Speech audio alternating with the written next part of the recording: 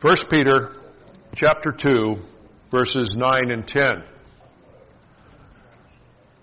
But you are a chosen race, a royal priesthood, a holy nation, a people for His own possession, that you may proclaim the excellencies of Him who called you out of darkness and into His marvelous light. Once you were not a people, but now you're God's people. Once you had not received mercy, but now you have received mercy. Let's pray together. Heavenly Father, we thank you for this chance to be together in your word this day.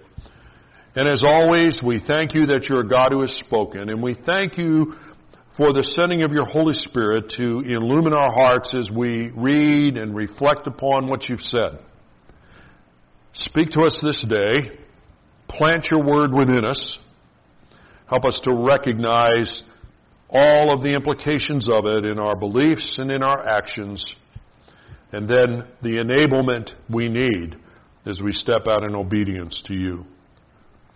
Well, thank you for that, for we ask it in Jesus' name. Amen. Quick word of review. In the preceding verses, really from verses 4 to 8, we've been talking about God's great spiritual construction project. You remember how God was taking His redeemed children and building them into a spiritual house. But it wasn't a physical building that God's talking about here in 1 Peter. In the Old Testament, God's house was a physical building. It was the tabernacle initially and later on the temple. But in the New Covenant era, the New Testament era, God's building is not a church building. God's building is a church people. The woven relationships of a family of brothers and sisters in Christ. It is the church family, the relational web of it.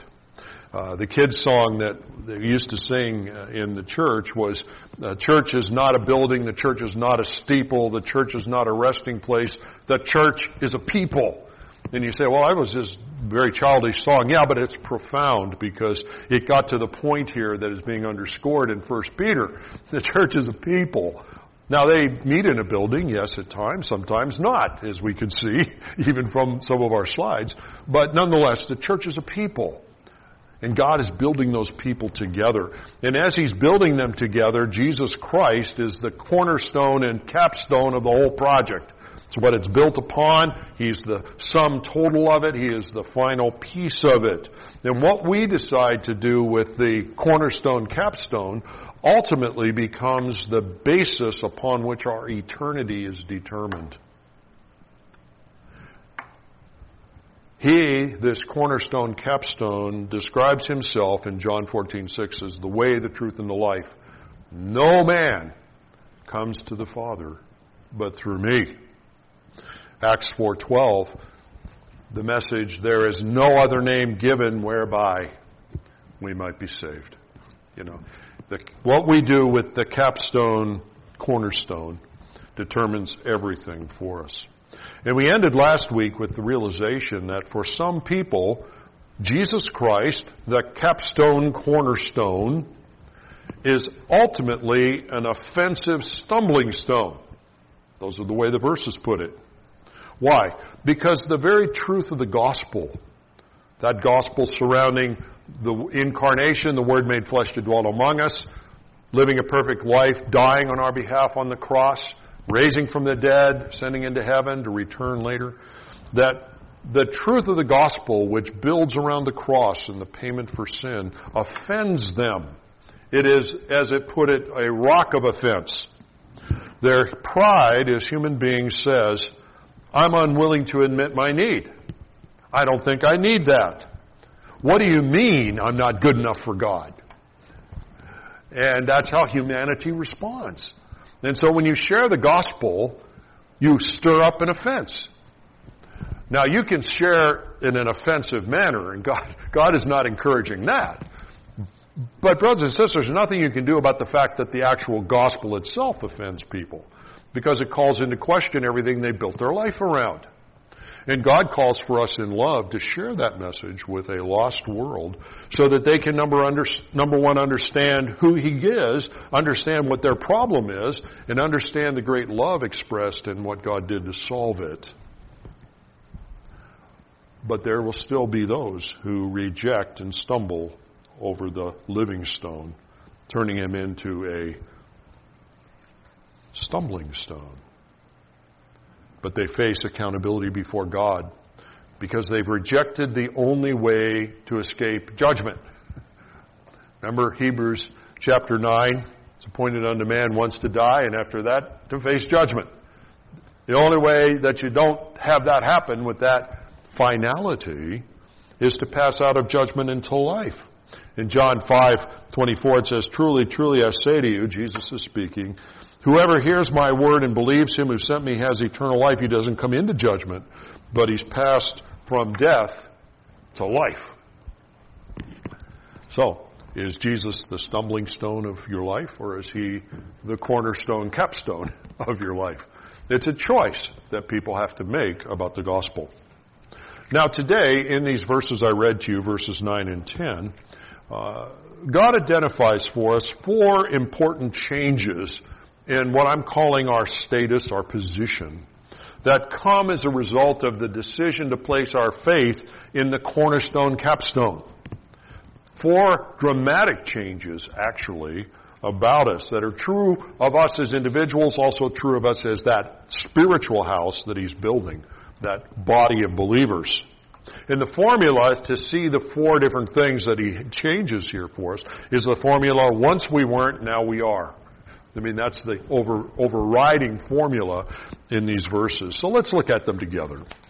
Number 1, but you are, in verse 9, a chosen race. God has now made us, as people who've placed their faith in the cornerstone capstone, He has made us a chosen race. That's a dramatic change in the status of our life. Verse 10 explains our previous thing. He said, once you were not a people. That's the truth. But now you are a people, God's people. Once we were not a people. Ephesians 2 develops that and tells us, listen, we were hopeless wandering nomads in the world like gypsies. We didn't have a country. We didn't have any sort of connectedness. We were just floating like the refugee. That was the picture of who we were. Ephesians 2 goes on and says, listen, you were at that time, prior to Christ, separated from Christ, alienated from the commonwealth of Israel, strangers to the covenants of promise, having no hope, and without God in this world. That's the message that offends the natural man that we're talking about. He says, you didn't have any hope. You were without God in this world. But now in Christ Jesus, you who were once so far off have now been brought near by the blood of Christ. What a beautiful picture that develops for us. But now, in Christ, the one who is the cornerstone capstone, in Him, we've been brought near. Upon our repentance and faith in the gospel, when we chose to rest in the work on the cross.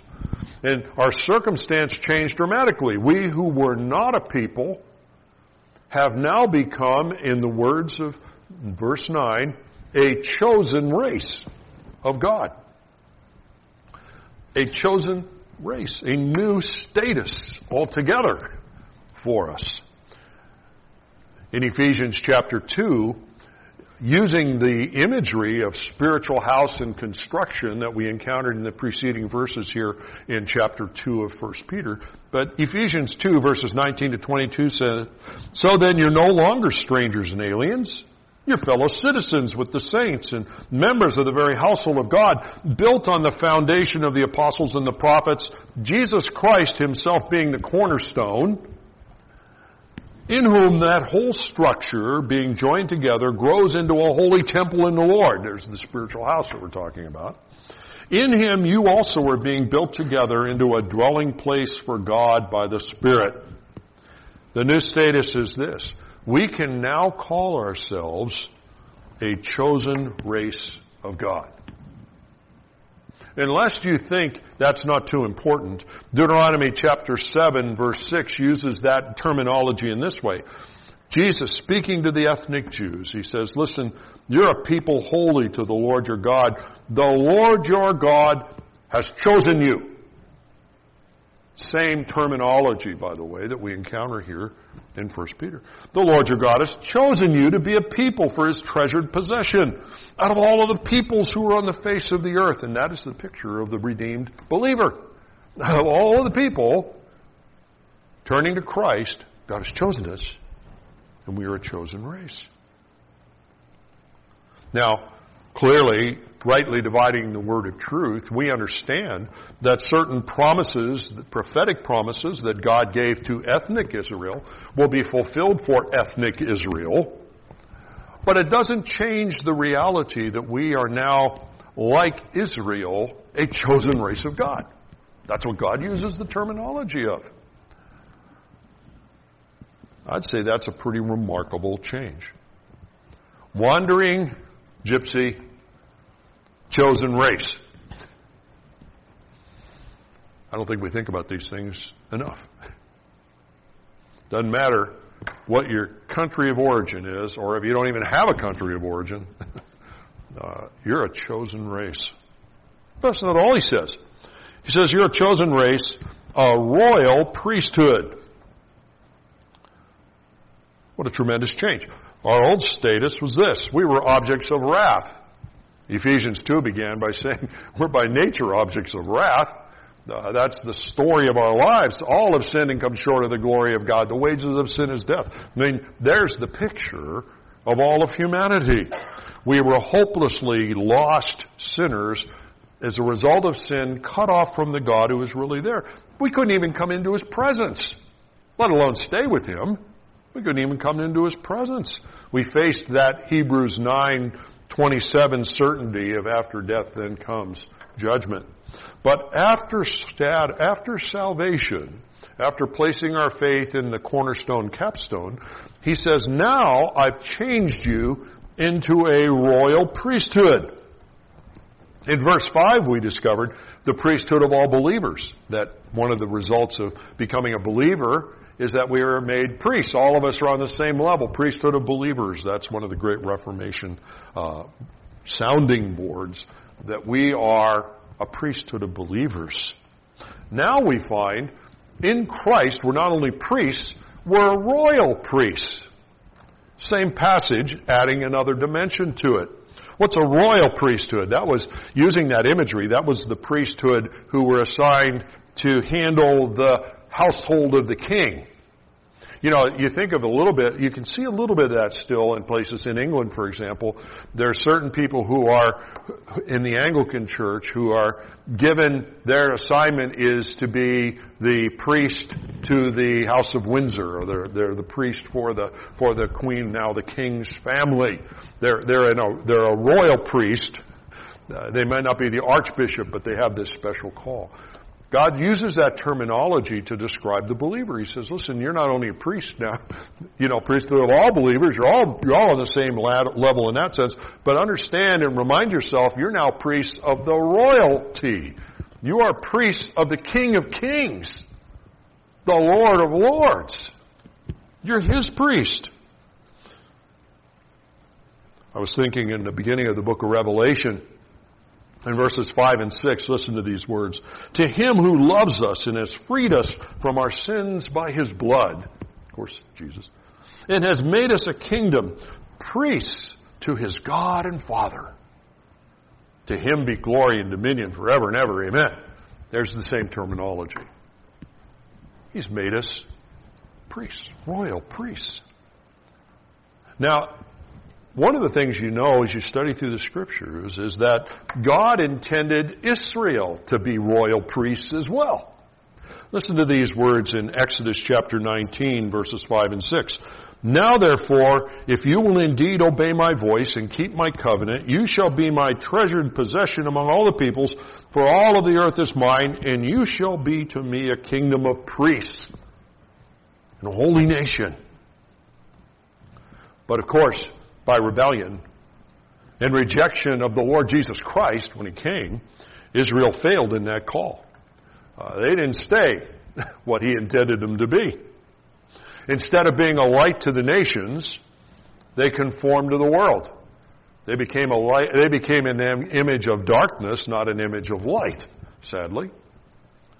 That's why, by the way, it's so wonderful in the prophetic picture the Scripture gives us that just prior to Christ's return, as we enter into that final capstone period of human history, we're going to find within ethnic Israel a turning to the Lord again after at long last coming to their senses, repenting and believing in the one who had been sent.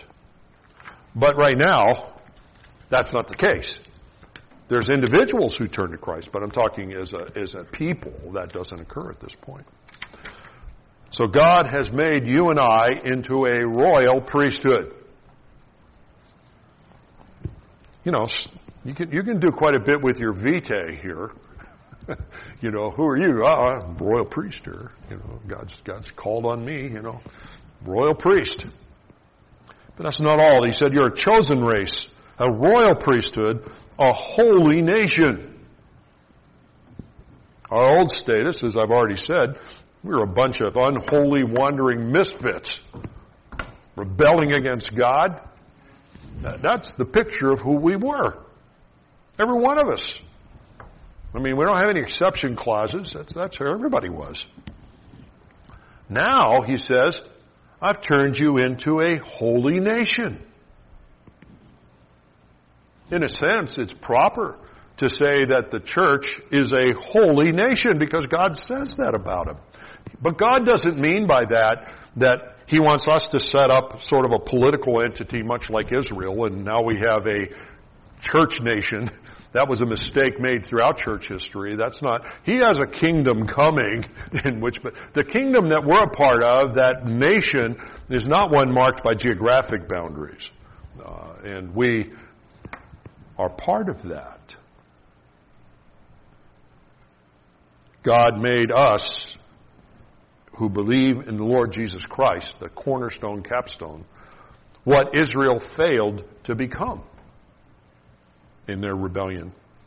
Exodus chapter 19, verses 5 and 6, remember it said, Now therefore, if you will obey my voice, keep my covenant, you'll be my treasured possession among all the peoples, for all the earth is mine, and if you shall be to me a kingdom of priests and a holy nation.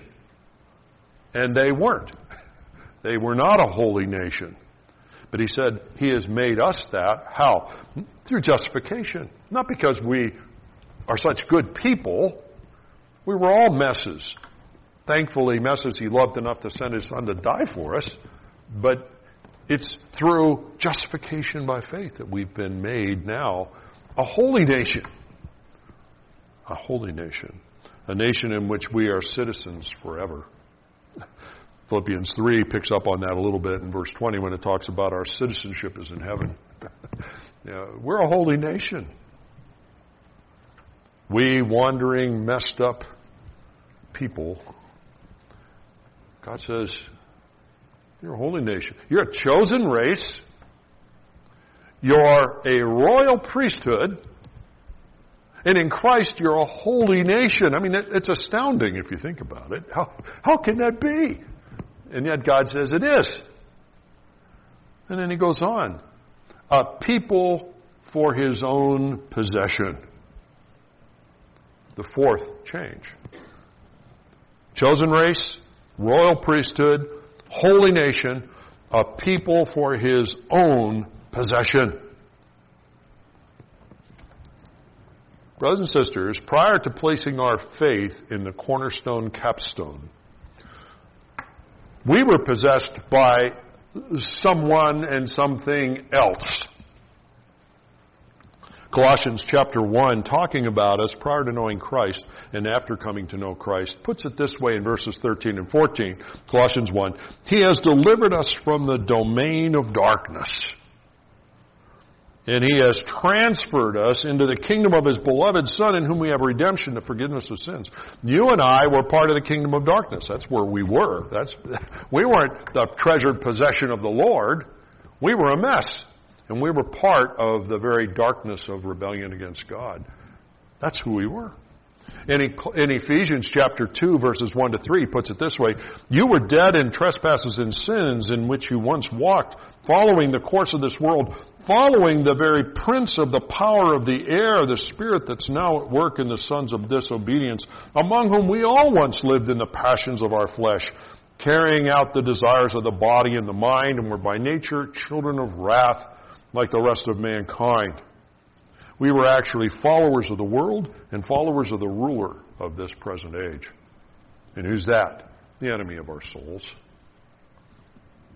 That was our reality.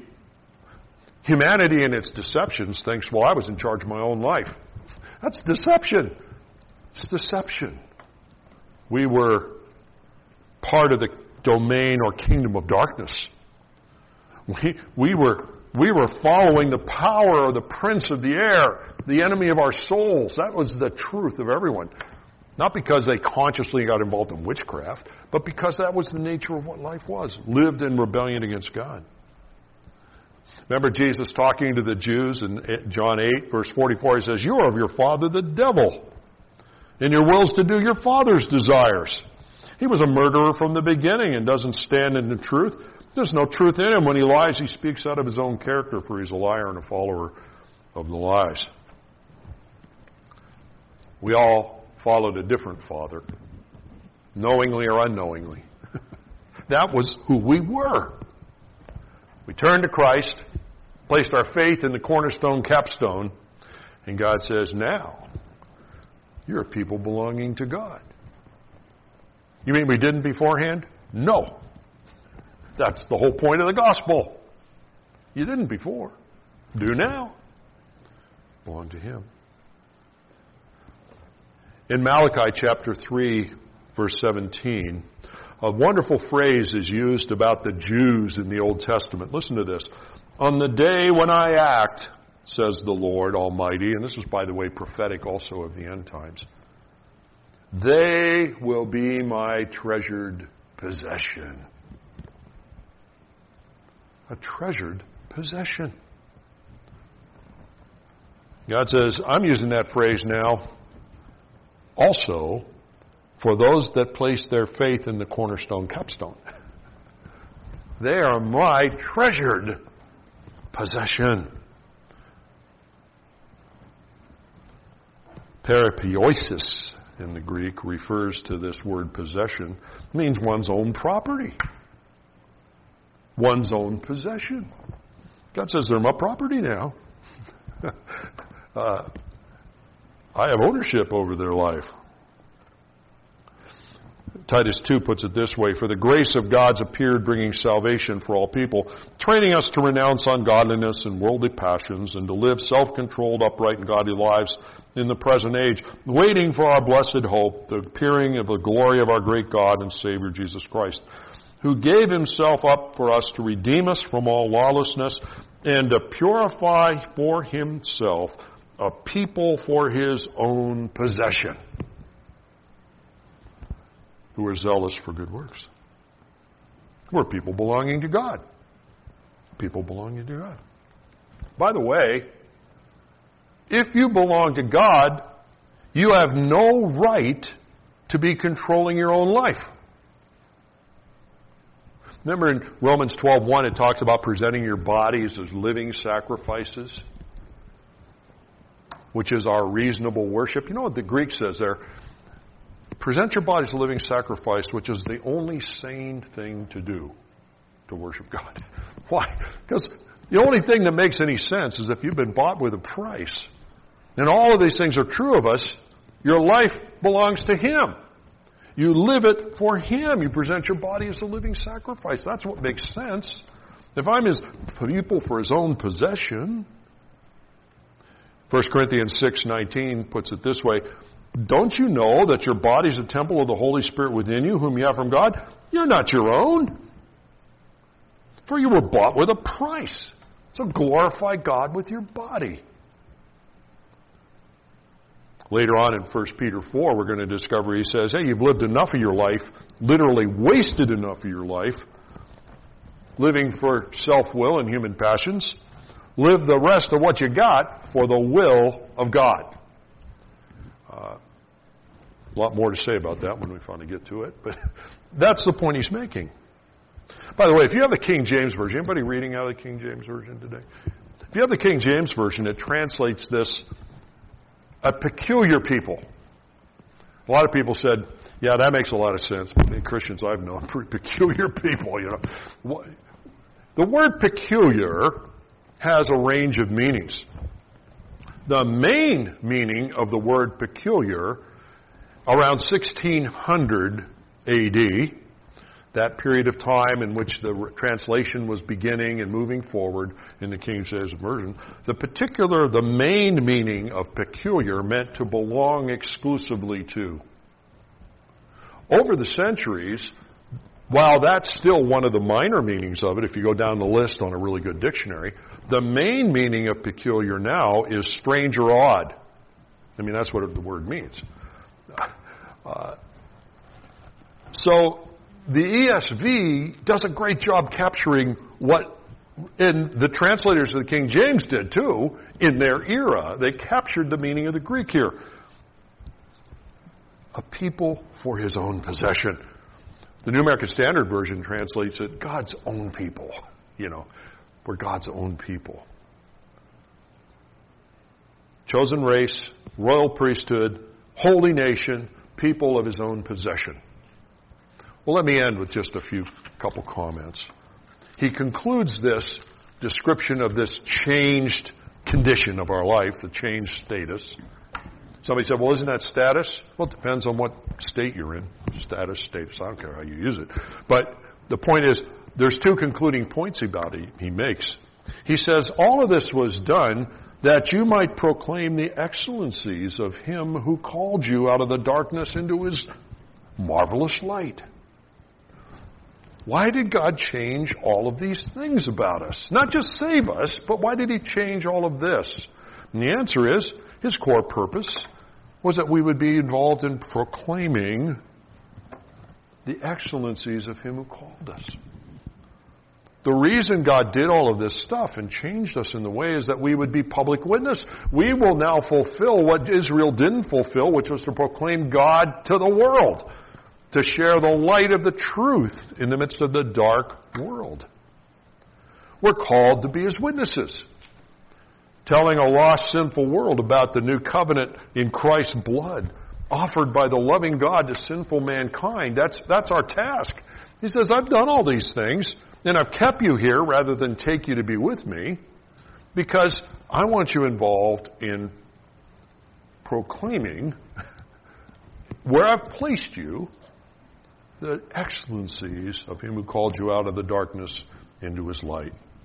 Same idea, by the way, that 2 Corinthians has in chapter 5, where it says, verses 18 onward, all this is from God, who through Christ reconciled us to himself, and then gave us the ministry of reconciliation, which means, in Christ, God was reconciling the world to himself, not counting their trespasses against them, and entrusting to us the message of reconciliation, and therefore, we're ambassadors for Christ. God's making his appeal through us.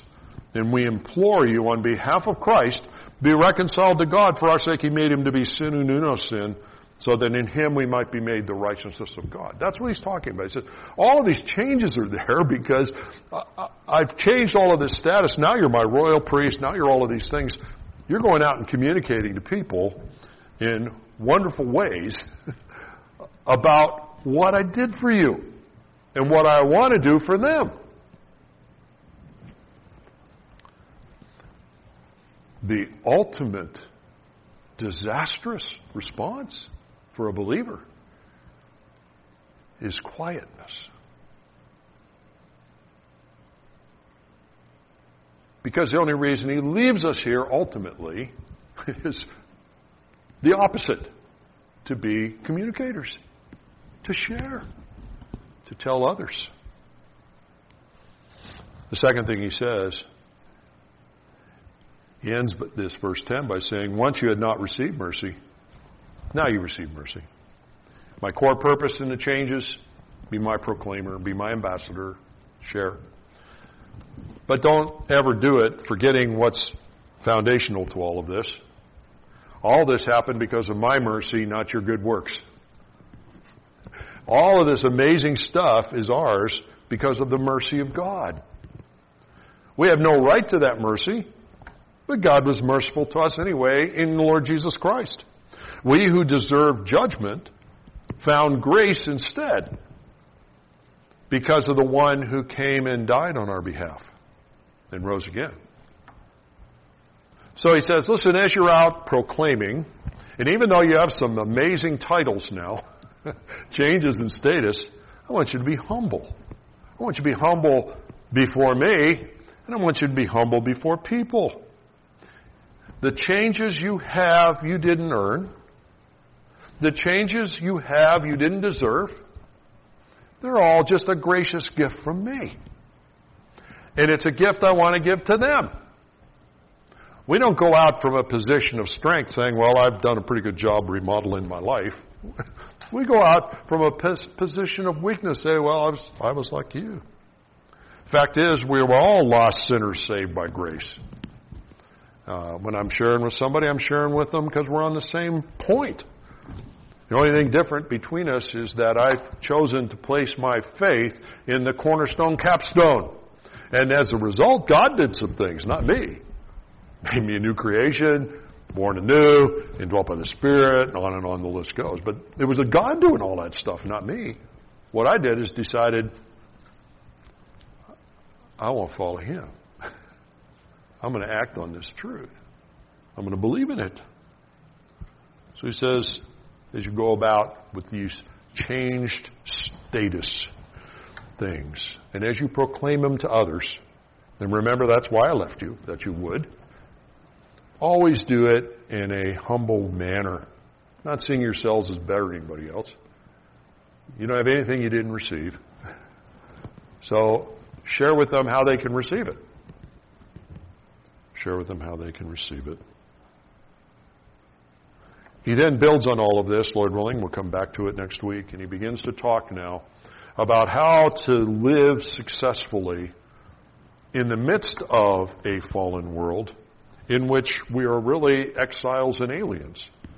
He says, if in fact I did all these things so that you could be my proclaimer there, we're going to spend some time talking about how you're supposed to live in the midst of that mess so that you can be my proclaimer and I can make use of you in accomplishing my purposes. I look at all of these things and I'm astounded, really. I look at these things, we review them, and I say, Lord, how is this all possible? How could this be true? And God says, because I love you. I sent my son to die for you. And he did stuff that you could never even begin to understand right now that made it all possible. The issue is, you're going to trust me? You're going to take me at my word? If I say it, are you going to go to the bank with it? Or are you not going to do it? I think it's good for us to be astounded and awed, bewildered even at times by the things that God has to say. It shows that we're grappling with it and trying to understand it. And pinch ourselves and say, can that really be? And God says, you're starting to understand. You're starting to understand. Let's pray together. Heavenly Father, I thank you for a chance to be together in your word this day. Always so much more we could say at each point, but thank you that we could look at what we did look at. Plant within us an appreciation for the wonder that is ours in Christ, the changes that you've made, the new positions you put us into, and the responsibility you intend us to carry out as your spokesman in a lost world that needs you. Thank you for that. Be with us in this day now and in this week, for we ask it in Jesus' name. Amen. God bless, my friends. Have a great week, and we'll gather together, Lord willing, next Sunday.